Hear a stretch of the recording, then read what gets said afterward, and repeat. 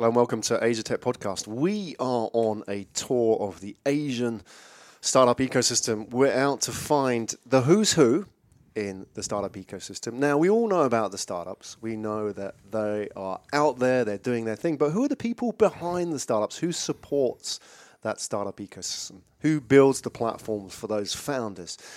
We are now talking to accelerators, funds, co-working spaces, the unsung heroes of the startup ecosystem. So I'm really pleased that we are here today in probably one of the lesser-known vertical sectors of the startup ecosystem as well.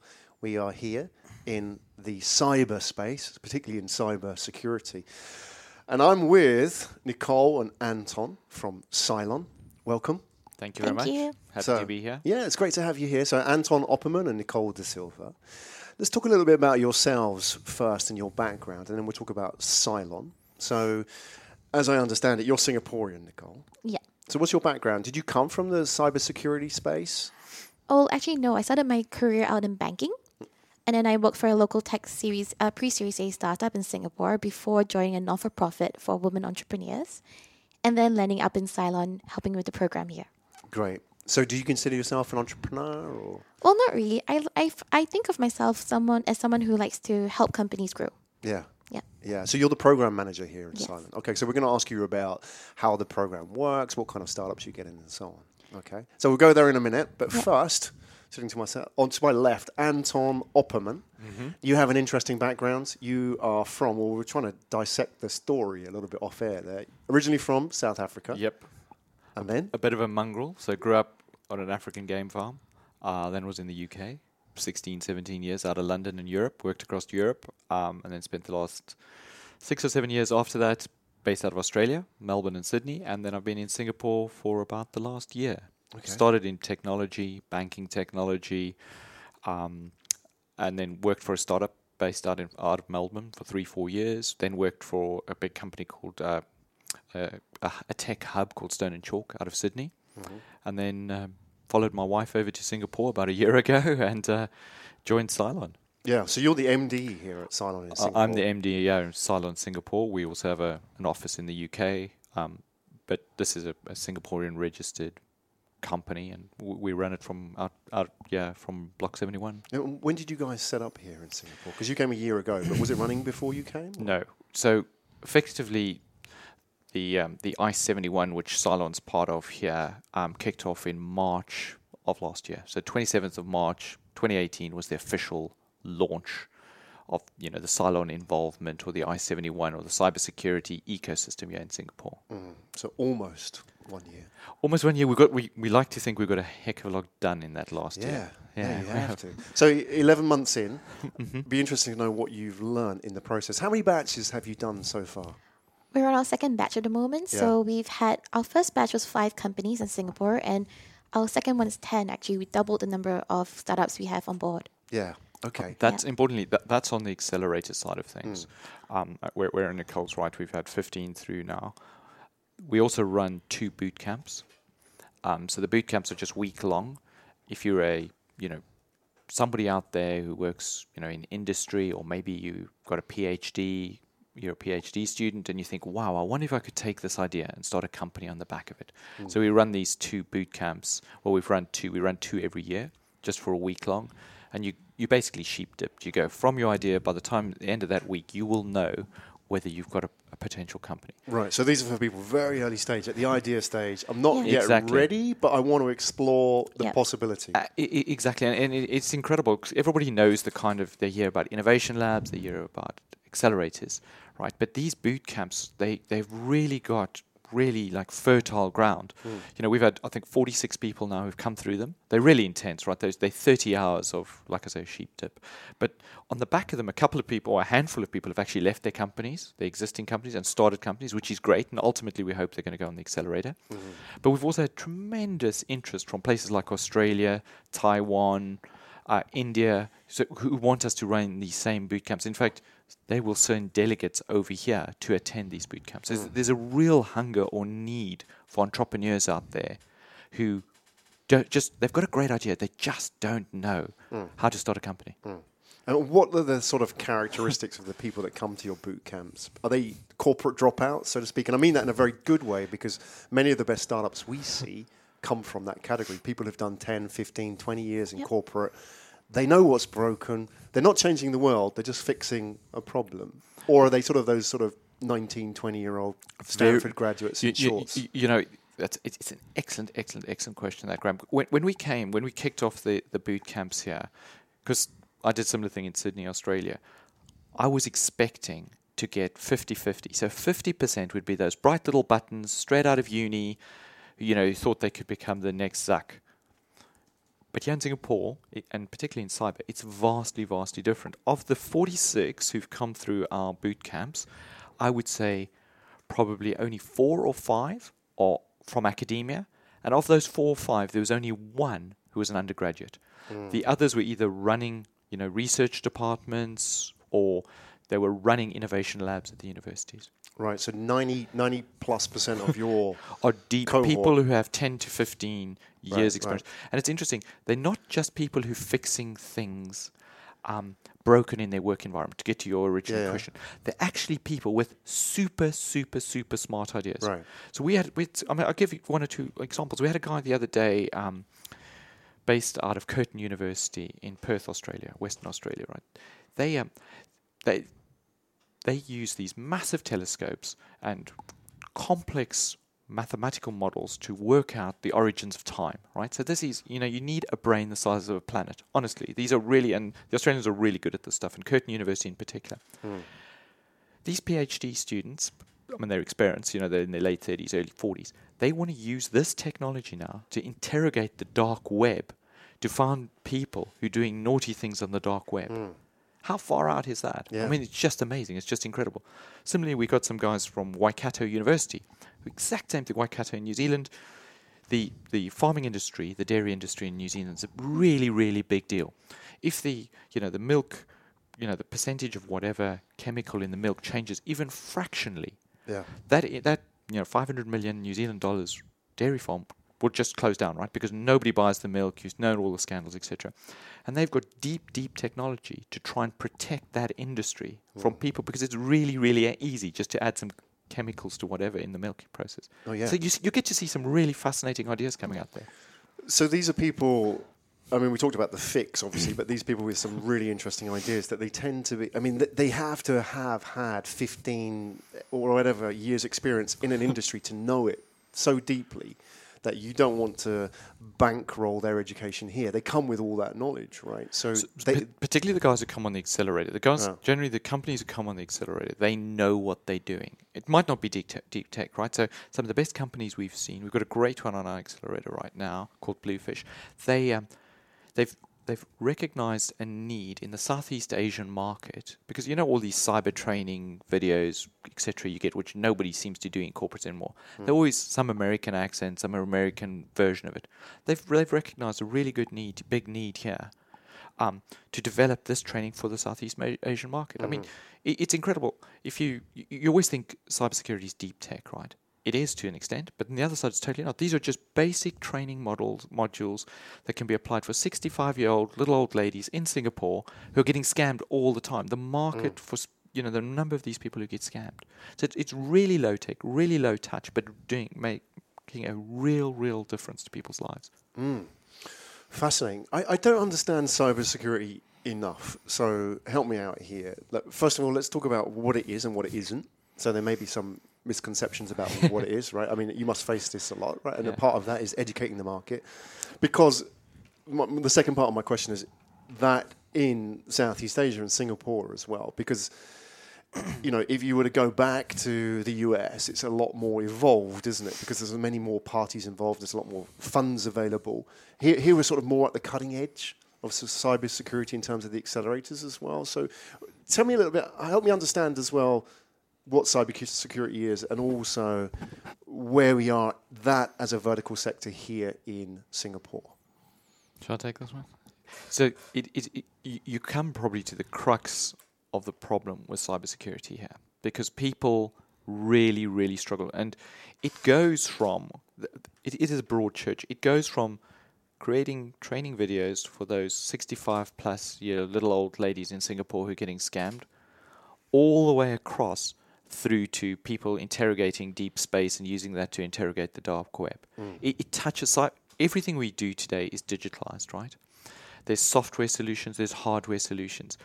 It is absolutely so broad, right? It can be, there are 51,000 ships out there who sail around Singapore, or those big ocean liners who sail over there. Those ships use really, really old Windows or NT technology, right? They are so exposed to cyber hackers, right? So it can go to finding, if one of those ships stops for a day, they lose $1 million, $1.5 million at the drop of a hat. They cannot even get cyber insurance today, right? Because nobody knows how to insure those ships. So there's solutions, let's say in the shipping example, let's just say simple ways of training the sailors. There are only 18 to 20 people who run those ships, training them. 1. 2, ways of securing those old computers that are based on board. 3, there's solutions that can be, back at base to monitor, check, a security operations overview of what's happening on those ships. And then there's obviously the one trying to work out some form of insurance for that. So hopefully that's given you a view. It goes all the way from training through tech solutions, hardware solutions, particularly to protect it, as well as the insurance on the financial side of it. But what you touch on there, people not understanding what cybersecurity is, that's what makes it so very difficult for a lot of early stage startups. So, I've come from the fintech, insurtech background. It's really, really easy to explain to somebody how an app works, a payment app or whatever, and that's when people think of fintech startups. That's what they think a lot of the time. So it's easy for them to get investment. But if you're an investor and you want to invest in something like cyber, immediately you think, whoa, I need deep tech knowledge. I need to do really, really deep tech due diligence because I don't understand it. So if those early stage, which is often family offices, friends, fools, etc., they're very reticent to put money into those early stage startups, which is a really vicious cycle because those startups, it takes them, it's a lot harder to sell a cybersecurity solution into a big company than it is to sell a payment solution or a banking solution, etc. The cycle to sell it just takes so much longer. So you couple with that long sales cycle with the fact that you can't get money at the early stage, means that valley of death, as we talk about, or chasm of doom, a lot of startups, it's like 9 to 12 months. For cyber, it's double that. Yeah, you raise an interesting point, which is if I was a fintech startup, it would be a lot easier for me to go to early stage angel investors or even a micro fund here in Singapore because they're out there and raise the money to, get 9, 12 months runway to get an MVP out, then maybe I can talk to the big companies, right? And maybe get a couple of deals there, right? Yeah, with cyber, you mentioned because the technology involved that maybe those early stage investors have to be specialists, right? Yep. They have to have that sort of information available to them to do the due diligence on a specific startup. So is that a catch-22? How do we sort of move that forward? Are they out there, those angel investors? Are they... you kind of want those exits to come back through into the ecosystem, don't you? Like, yes. I'm a second generation angel rather than a family office guy looking for 12% return, right? So exactly, and it's really interesting when you mention the 12% because that's a story you see all the time. I want to put my money in, we get 12% out by the end of the year. The exits are 7-8 years away, right? You can make a lot more money, but the exit's long. Yeah. But you're right, it is a vicious circle. But what we're trying to do here is, there's a huge part of what we're doing here in Singapore across the last year in terms of educating the general population. So as a great example, and it's hot off the press, so last night we had our launch party for our second accelerator. So we actually had a panel of, a guy who used to work for, the Dutch intelligence service. So he spent time in Basra and places like that. He worked, he ran Palantir here in Southeast Asia, as well as, the chief investment officer from Fund Singapore, right? As well as a guy who works for HSBC. So these are big players, right? In a panel, explaining to the community who is here. And we had I think we stopped the RSVPs when we got to about 90 people. Explaining to them why, what are the nuances, why it's difficult for these companies, etc. And then our startups would pitch to them, just a 90-second pitch, and then they could discuss them with them. But we also, so in the beginning of April, we're having a special kind of, I don't want to call it education system, because that session, because that just sounds a bit nebulous, but actually sitting down with the angels here, sitting down with the early stage investors here, just to explain, because there are some fantastic returns obviously in cyber, and a lot of the cyber companies are going big. And yeah, in Singapore, it's now the 6th pillar of defense. It's massive all over the world, right? So there's a lot of money to be made in cyber for investors. So what we're trying to do is get them involved. I mean, Nicole's got, I think, 150 mentors who come in and talk to our accelerators, of which they're probably 40, 50 now VCs, etc. In fact, I just came from, before this meeting, I was talking to an early stage fund setting up, explaining to them all the intricacies, etc. And they are desperate for people to work with them. A, horizon scan and find companies to invest in, because it's hard to find companies to invest in.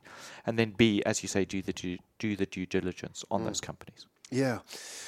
I mean, I love what you're doing here. I mean, it's a challenge, right? But you're right. I mean, as a space, there's no doubt. I mean, if you were to look at the comparisons and you go to the US or even Europe, there's plenty of money there in cybersecurity, sorry. Yet here we're sort of like a bit behind the curve and we're catching up a little bit. And maybe one of the missing elements that we're kind of waiting for, and it's just a matter of time, is like the success case studies, right?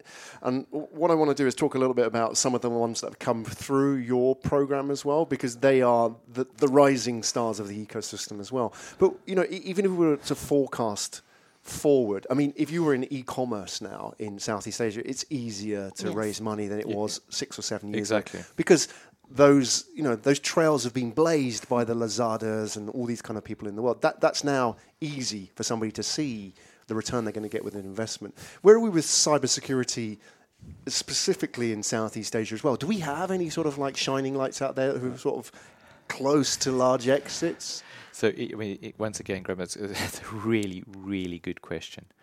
The short answer is they're very, very few. Yeah. So when Nicole runs her boot camps or runs her accelerators, one of the key things she does on every single one of those accelerators is get 1 or 2 what we call founder stories. So people from like Viki or Apvera or Harangi, to come in and stand up and say, I'm a the North Pole. Yeah. We've done North Star. We've done this, etc. This is the problems we went through to inspire people. But in Southeast Asia, if you can find me 10 cybersecurity startups who've done it, I'd be impressed. Yeah. But that said, and I love telling this story on our because for Nicole and I, these companies, I mean, they're almost our little babies, right? I mean, we cry when they lose a deal, we cheer when they get a deal, you're right? on board emotionally. We're emotionally on board. Yeah. We're not even. Yeah. But we had a company. We had, as Nicole was saying, we had 5 companies come through our last accelerator, right? We started small for the first one. We got 10 for our second one. But one of the companies that came through our first one was SockView. They're an Indian-based company. They were hungry and they worked hard. Yeah. These guys flew over, away from their wives and kids for 3 months, right? Which is tough, right? They were both family guys, etc. Really, really lovely guys. In October last year, these guys could not pay their gas bills here in Singapore, right? That's how kind of they got down to the wire, but they believed in what they were doing. Both of them experienced guys, 15 years, blah, blah, blah, in industry, etc. They pitched at our demo day here on the 15th of October last year. Wavemaker here in Singapore saw them and thought, wow, these guys are good. We then flew them to London, where they pitched in the London, the Cylon London demo day. Yep. Thanks, Nico. And a big VC there, Crane, saw them, loved them, right? That company today, and I think I mentioned a little earlier, they're on a plane actually to RSA in San Francisco at the moment. Once again, they're going to pitch there. But those 2 founders who in October last year couldn't pay their gas bill, today are worth $5.5 million US. Mm-hmm. That's what they come to with. And it sounds really cheesy, right? But those are the reasons. That's the reason why we do this kind of stuff. Oh yeah, absolutely. Yeah. It's a fantastic. Yeah. But just back to of the other 5 companies who were on that accelerator, 2 of them now have raised decent amounts of money as well. So it's not all bleak out there. There are role models. Things are moving forward, and I would bet the house on the 10 that Nicole's got on her accelerator now. A number of those I would personally want to invest in. So let's talk a little bit about SockView and SockView. If you are watching this or listening to this, congratulations on the journey. Shame you couldn't join us, but maybe that's a future episode as well. But it takes the story, and we all learn through story, don't we? And, we make change in our life when we hear a story. It's a seed planted in our head, and it makes things possible, right? So now that SOCView are one step ahead of your next batch as well, they've sort of opened that up, possibility for this new batch coming through. Yeah, I can do this as well, and I know the pathway. I may have to jump on a plane and go to London, and, I may have to do this, I may have to take it right to the wire, and maybe I won't eat today, or maybe I'll eat Maggi noodles for the next week. But this is the reality, right? Because they can see the outcome and the upside as well. Tell me a little bit about the people behind SOCView. Like, what was it about them? Because it was a lot harder for them to raise funds than it would be, let's say, if they were maybe in blockchain. They had the flavor of the month. What was it about them and their personalities that particularly impressed you? What do you think they had? I think Jay is an amazing founder because he's very disciplined, very hungry, and also, most importantly, very humble. So when he came on the program, I think he had one US customer at that point in time. By the end of 3 months, he actually built up a really big pipeline of POCs in Singapore and in India of about 1.8 million USD. And I think what set him apart is that the tenacity, the discipline to come to work at 7 a.m. in the morning, even though he has calls at 2 a.m. at night in the US. And the fact that whoever he met, he was always so humble and willing to learn. Every person he met, so during the program, we bring about 80 to 100 mentors who come in to work with the startups, either from buy-side corporates or potential investors or people who have, experience of sales and marketing, for example. I think Jay took each and every opportunity to really listen, learn, and tweak every little bit of advice that comes his way. So that's why I think Jay's a really strong founder. Yeah. Those are great qualities, aren't they? So in the kind of cyber, I don't know your experience, Graham, but in the startup world, we always use that, you back the jockey, not necessarily the horse. Absolutely. Because, they pivot, they change, etc. And I think Nicole kind of touched on really good. Jay was... He still is, he's humble. People really liked him. People really trust him. But he would adapt. He would listen. He would change. He would pivot. And I think really, his hard work and that ability of his was just fantastic. Yeah, those two characteristics alone, that ability to listen, and importantly, listen to the right people, because there's a lot of advice out there that can take you in the wrong direction. So you've got to have a strong North Star, right? And also hustle.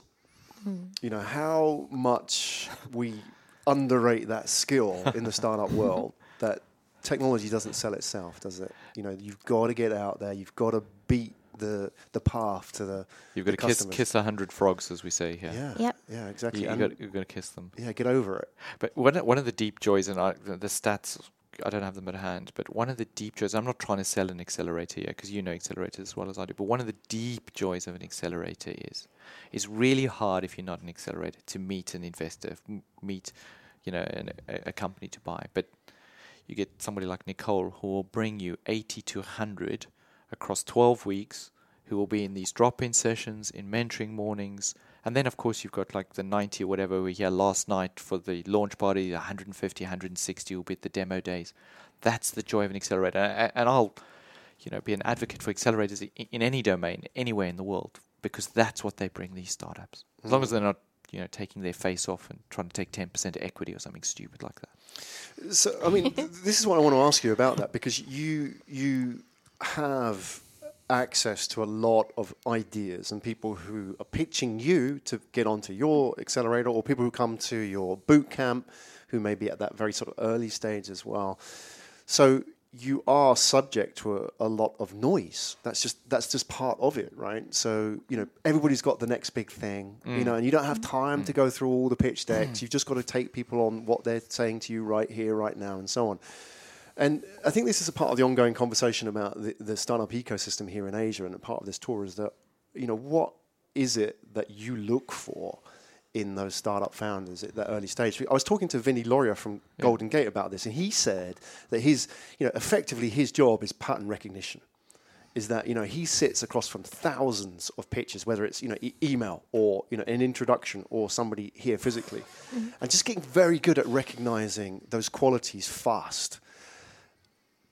We talk a lot in the startup ecosystem about passion, but I feel that passion is just a ticket to get to the game, right? That doesn't win or lose the game. It's passion gets you the playing field, right? What happens next is really those qualities. We had a good interview with the Antler guys as well, and Magnus from Antler. He was like, I look for, I won't do his Norwegian accent, the spike.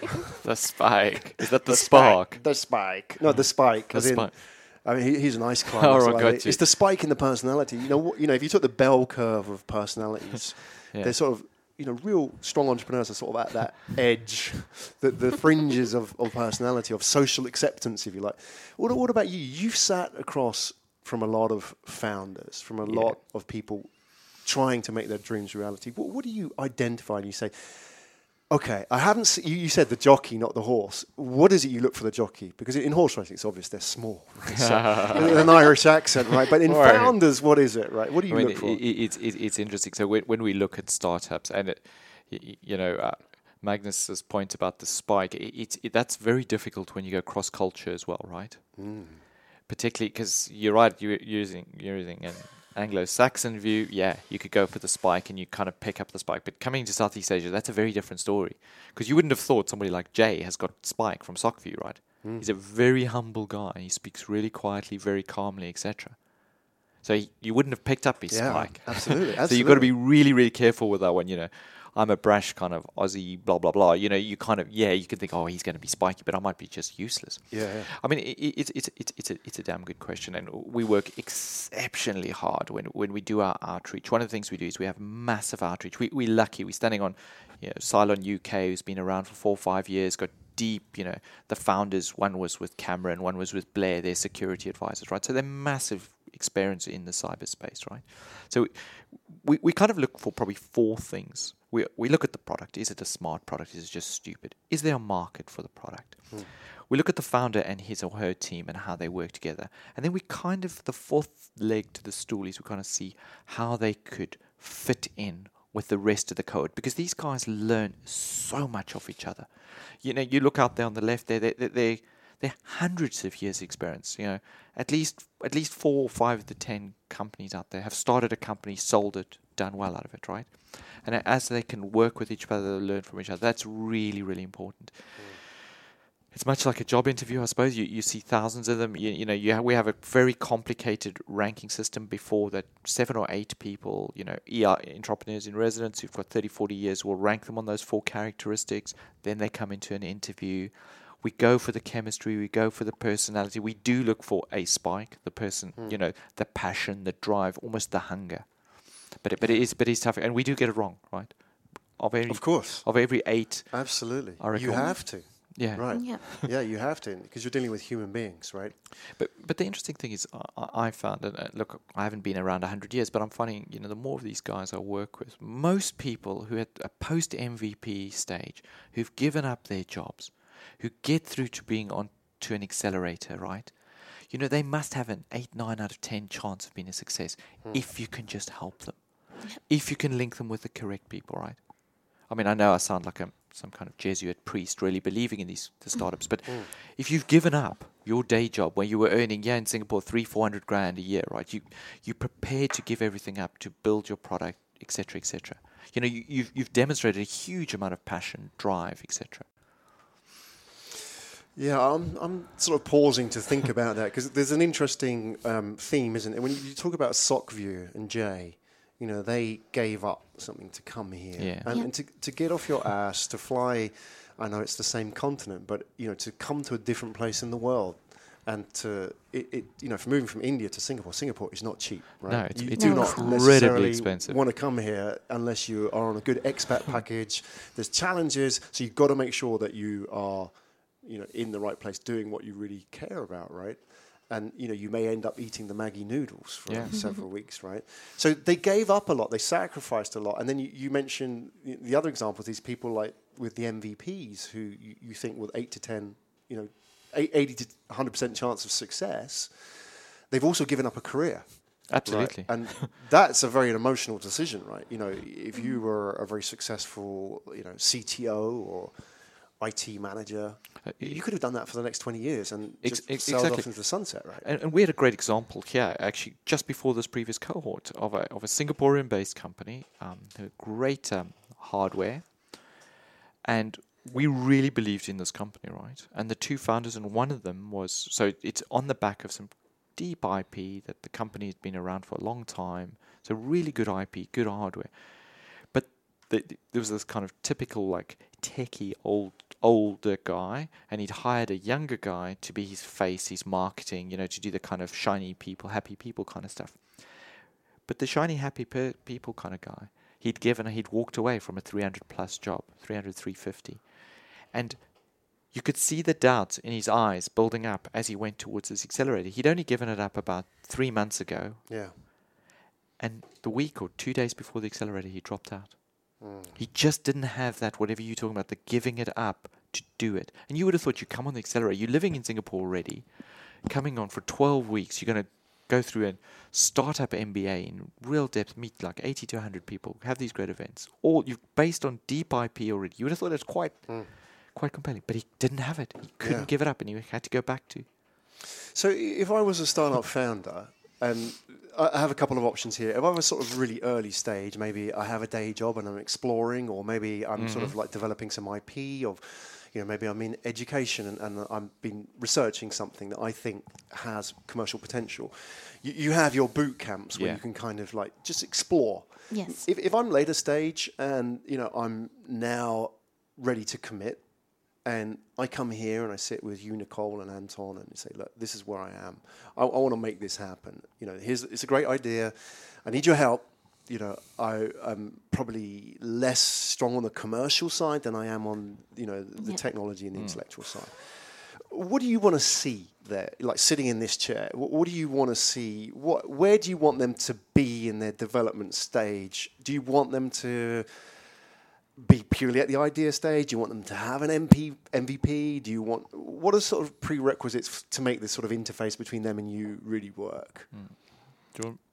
I'll take that one. So normally when we see founders in Singapore, one of the key things we look out for is the founding team.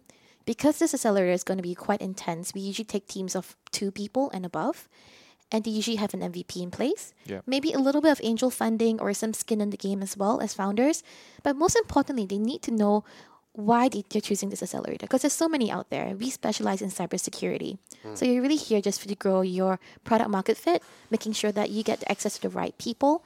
And also on our end, I guess we also look at, whether they had the right chemistry and the right hunger and the drive to go ahead. Like Anton mentioned, the person who gave up halfway didn't have that spark, which was something that we need to see in you to be on board.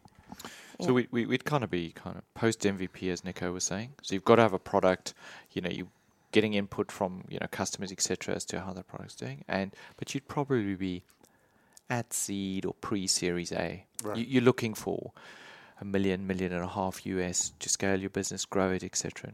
And you've got 1 or 2 customers. They might be paid, might not.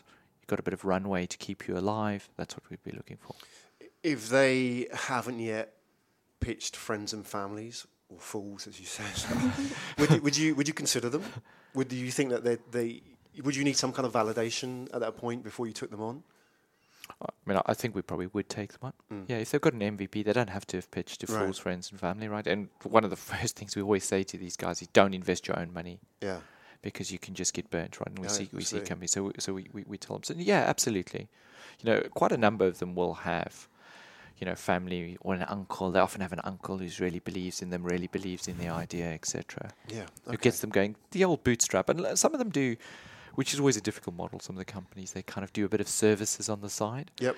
Or they'll have one of the founders is still working in a big bank or something, subsidizing the other people growing it. Yeah. It makes sense in some cases. Yeah, absolutely. You don't have to jump straight in, do or die, do you? You want to if you have that sort of onboarding, it can help grow the business long term. I know you mentioned, for example, and there are many reasons for this, but I want to hear yours as well, is that you would consider 2 up in terms of a founding team. Would you ever consider a single founder? Would you help matchmake those people? Because I imagine if you especially came from certain backgrounds, like, for example, education, that you were a postgrad or you were a researcher and you were really deep in the weeds of your technology, you may not know many people outside of your space. You may only be you on your own. Would you consider that kind of person? How would you help them?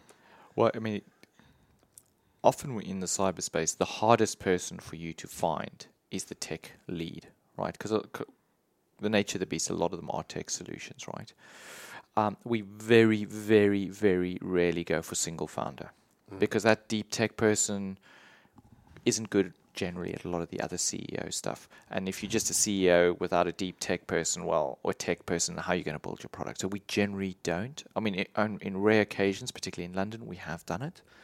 We generally don't. We don't do matchmaking in terms of, if you a founder and you want to join our accelerator, then we'll go and try and find you another CEO. There's no point for us. We get hundreds of applications. We 4 or 5 times oversubscribed, etc. Yeah. That said, on the program, when people join the program, we have people who come in, talk about how to grow your program, how to scale your program, what's your organizational structure, and we do look to help. Let's say the ladies who are training with the training material for Southeast Asia.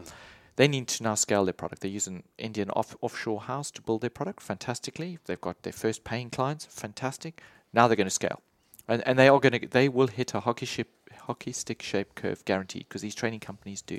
They now need a good CTO. So we are out there trying to help them link people up. But actually, very heartening for us, the cohort, is helping them too, because these guys and girls are all linked into the community, right? They go to every single meetup, they know the players, and they're linking them up, which is just fantastic. And that, when I said the fourth leg to the stool, it's how the cohort works together. That is vitally important to us. They learn from the mentors, they learn from the investors, but they learn from each other. The one area where we do kind of matchmake a little bit is when we do the boot camps. Yeah, I imagine that's better. Yeah. Right. Exactly, because you get a lot of people with sparky ideas, and you get a lot of deep techies, and you say, hey, it's not quite like America's Got Talent here, but we do. And it works well, right? Absolutely, and it's a great place to go. I mean, if you're at that, if anybody's watching or listening, if you're at that stage, the boot camp's a great starting place, isn't it? And I think as well for you, the validation is they have to be able to pitch somebody else to join their team. If they can't do that, then really it's not your role to be matchmaking for them, right? There's something missing, right? Exactly. You need the drive to go and find those people yourself. But one thing I just want to be really clear on, Graham, is we don't... so we run the boot camps and we run these accelerators, which is great.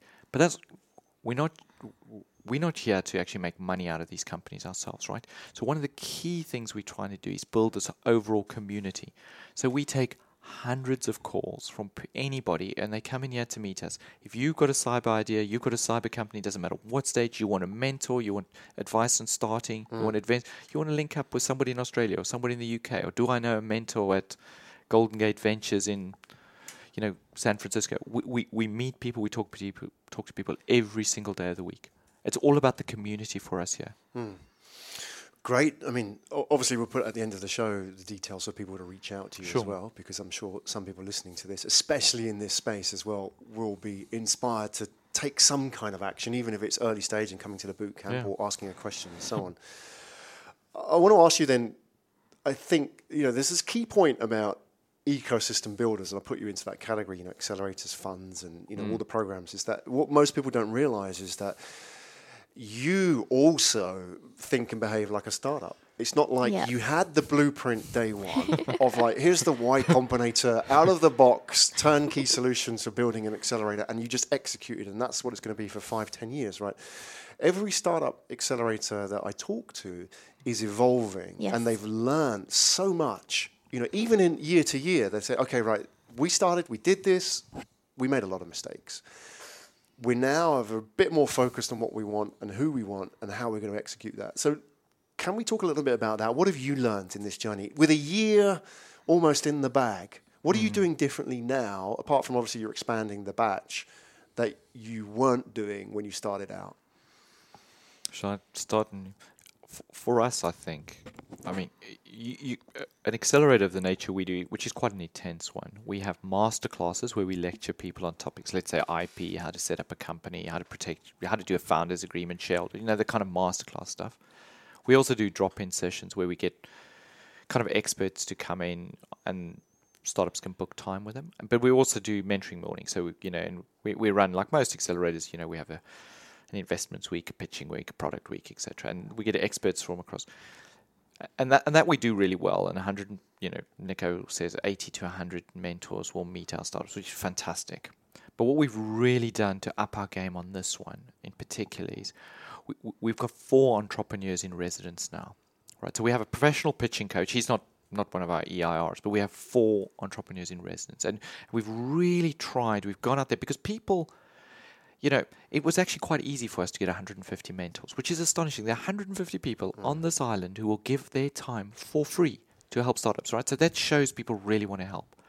So we've really, increased our bench press. We've got like a deep technologist, who's our kind of CISO in residence. We've got a deep guy who's like exited 3 or 4 companies himself, also tech companies, who's our EIR. We've got a business EIR, so somebody who works for Singtel Innovate. He's personally exited 7 or 8, but he's got kind of that business commercial slant. And then we have a early stage cyber investor who sits here in the office with us. So all these EIRs are based in here for these startups to talk to at any time of day.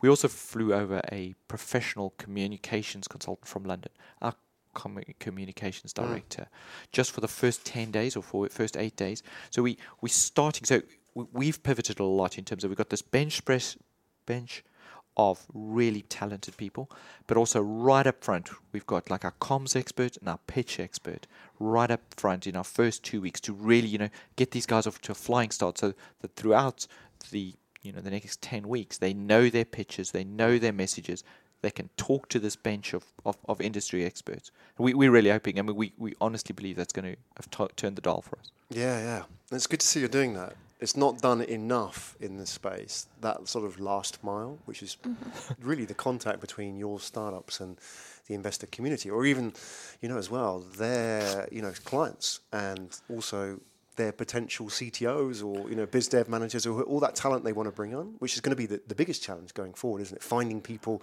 to work for startups who get it, to be, they have to go out and pitch and say, this is the journey we're on, come. So the fact that you have a professional, you've got professionals here who are helping them with that sort of storytelling is great, because I believe, especially here in technology, we sometimes get a bit lazy. We sometimes think the technology will sell itself, when actually you've got to get out there and you've got to tell stories, and you've got to connect with people. So it's great. I mean, I've loved hearing the story of Cylon as well, and what you've done, what you're doing, I should say, here, and what you're building, because this is the early stage of the growth of the startup ecosystem here in Singapore and in Southeast Asia. We started very much with generic accelerators. Obviously we had the Murudis and so on of this world, and they had their own sort of challenges, and now we sort of evolved into these vertical sectors where you are bringing this domain expertise, which is really what people need. I need a specific input in terms of somebody who's invested in early stage cybersecurity and can show me the case studies and where I need to go and so on. That's really the evolution as well. So hopefully this only goes one direction, and that's up. Yeah. Right? I mean, 1 year in, it's exciting. So I mean, that said, we are standing. We don't want to take massive credit ourselves. We are standing on the shoulders of Cylon out of London, who's been around since 2015. They've had 9 accelerators, raised 325 million sterling. So we're lucky in that we can take a lot of those learnings, apply them here, obviously modify them for the Southeast Asian market, etc. Which is a real advantage, because you can go from here, we've got links in Australia, you can go to London, and we've got links in the US. And all those government, and even in the Middle East, we've got links. So that really helps, because, like I say, we're all for the startups here. We're all we're trying to get them, like this follow the sun model, get them linked up all around the world. All right, let's put the call out then. How do people reach out to you? What is the best way, and in what format? What's the channel that works best for you? Well, for me personally, email's fantastic. Okay. Yeah, Nico, I mean, what's your view? What's the best way? Email us. Yeah, email us. Come to our events. Yeah. Seriously, or just give us the phone. Come in, say hi. Come into Block 71 here, meet some of the startups. Maybe listen to a fireside chat. We do a lot of events. Yeah. There's good Australian beer. There's good food. Okay. We're sold. Yes, you lost me at beer, but exactly. All right. I mean, that's a great starting point, isn't it? Especially if somebody says, "I listened to that conversation that you had, and it really sort of like connected with me on these points. I want to come in and have a chat." Yeah, it's a good starting point, right? All right, so we are at Cylon here in Singapore. This is Graham Brown. I'm with Anton Opperman and Nicole De Silva. Thank you so much for your time and sharing your journey with us. Any way we can support you as well, let us know. This is an introduction as well for us to you, and hopefully for our audience to what you're doing here. Fantastic. Anybody that's in this space, as they say, just reach out. Don't be afraid. Just make contact. Come along. Free beer. But more than that, you've got a whole ecosystem here that is valuable for somebody to plug into, right? Exactly. Yes. All right, this is Asia Tech Podcast. We are on the Pitchdeck Asia tour of startup ecosystems in Asia. If you are an accelerator, if you are a fund, if you're a co-working space, we want to hear from you because, you're not the natural self-promoters of the startup ecosystem. So we want to hear about the work that you're doing, the space that you're in, and tell us as well about some of your startups. We'd love to hear about some of your success stories and lessons learned as well. Graham Brown signing out.